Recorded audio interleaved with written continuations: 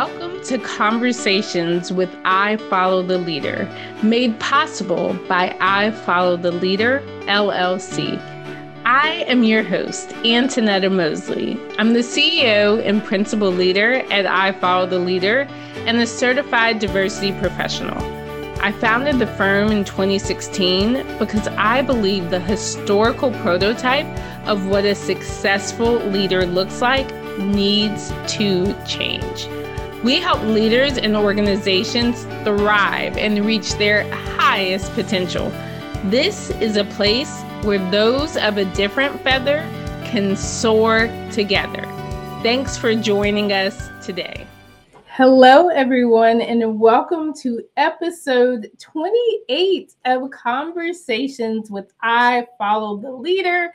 Today's topic is continue being courageous. Continue being courageous. I am so happy to have you here with me because today we are celebrating. So on March 31st, Conversations with I Follow the Leader celebrated 1 year of launching. So it was our anniversary yesterday, and I just couldn't be more excited.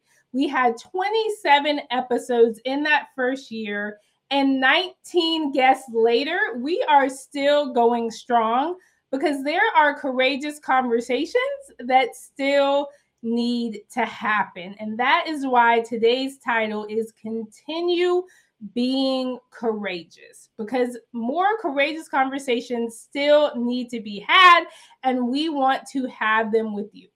Thank you to each of our special guests for not only sharing their story, but doing it live. I also want to thank all of the change agents who listen to the podcast. Thank you. Thank you for listening. Thank you for supporting. And thank you for using what you've learned to push the pace of progress in your homes, workplaces, and communities. I am Antoinetta Mosley, and I'm the host of Conversations with I Follow the Leader. Today, you're in for a treat because I want to begin year 2 similar to how we started our very first courageous conversation a year ago.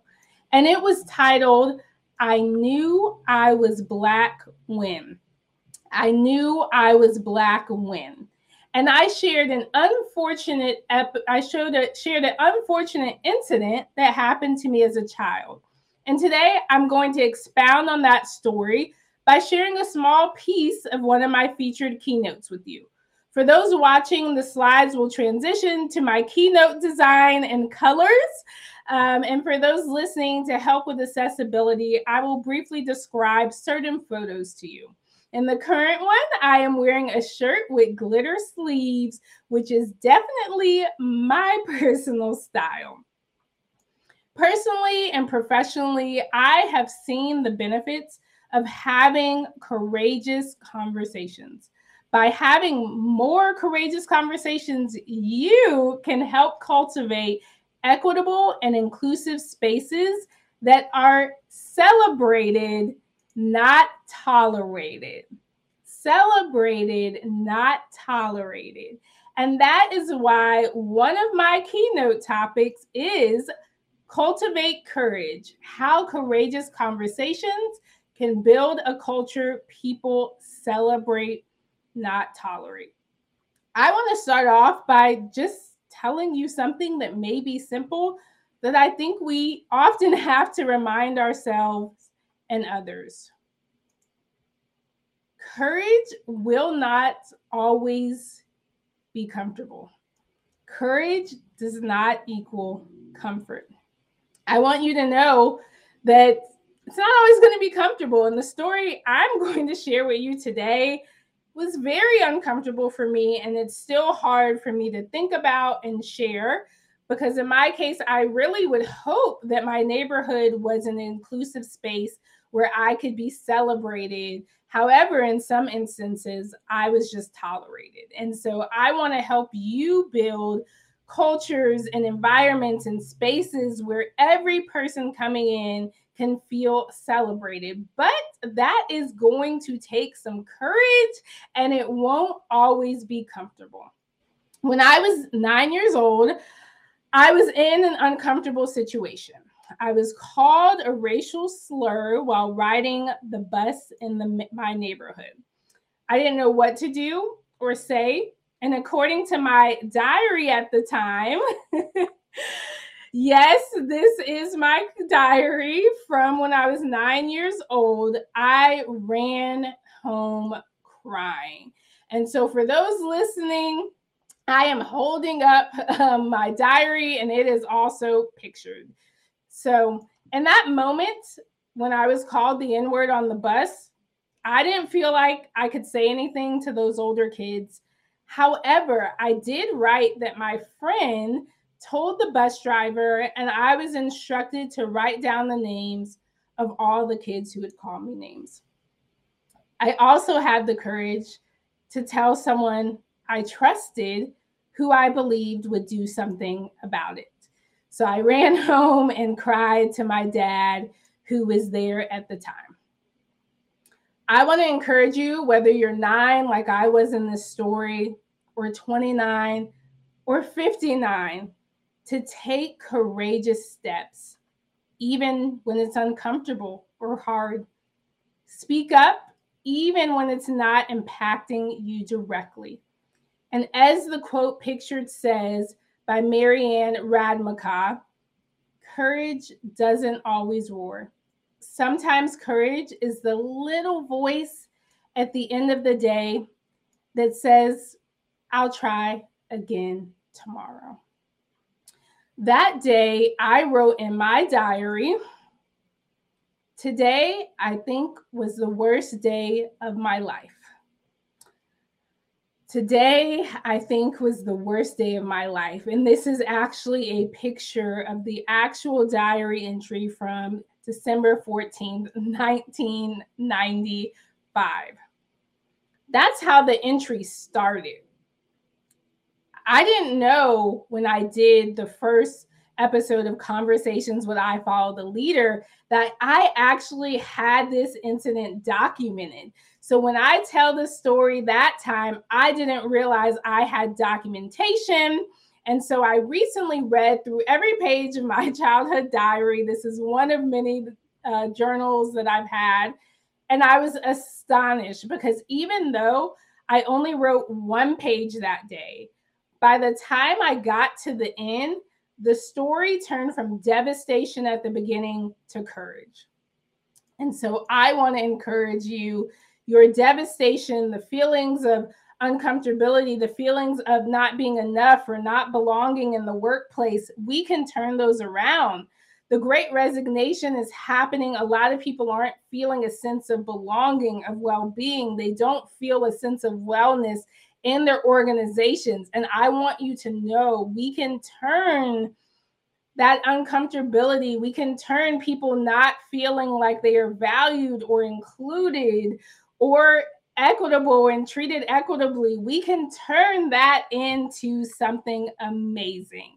And so what I wrote by the end of that diary entry was that when I got home, I stood in front of the mirror and said, I look good, I feel good.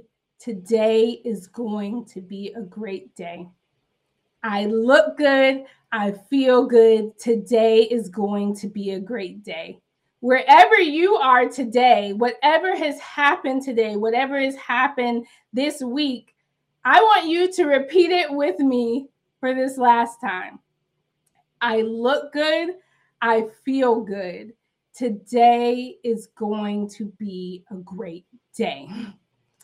This was a mantra my dad taught us that he would say to himself every day. As a former Olympic athlete, my dad knew a lot about the power of courage.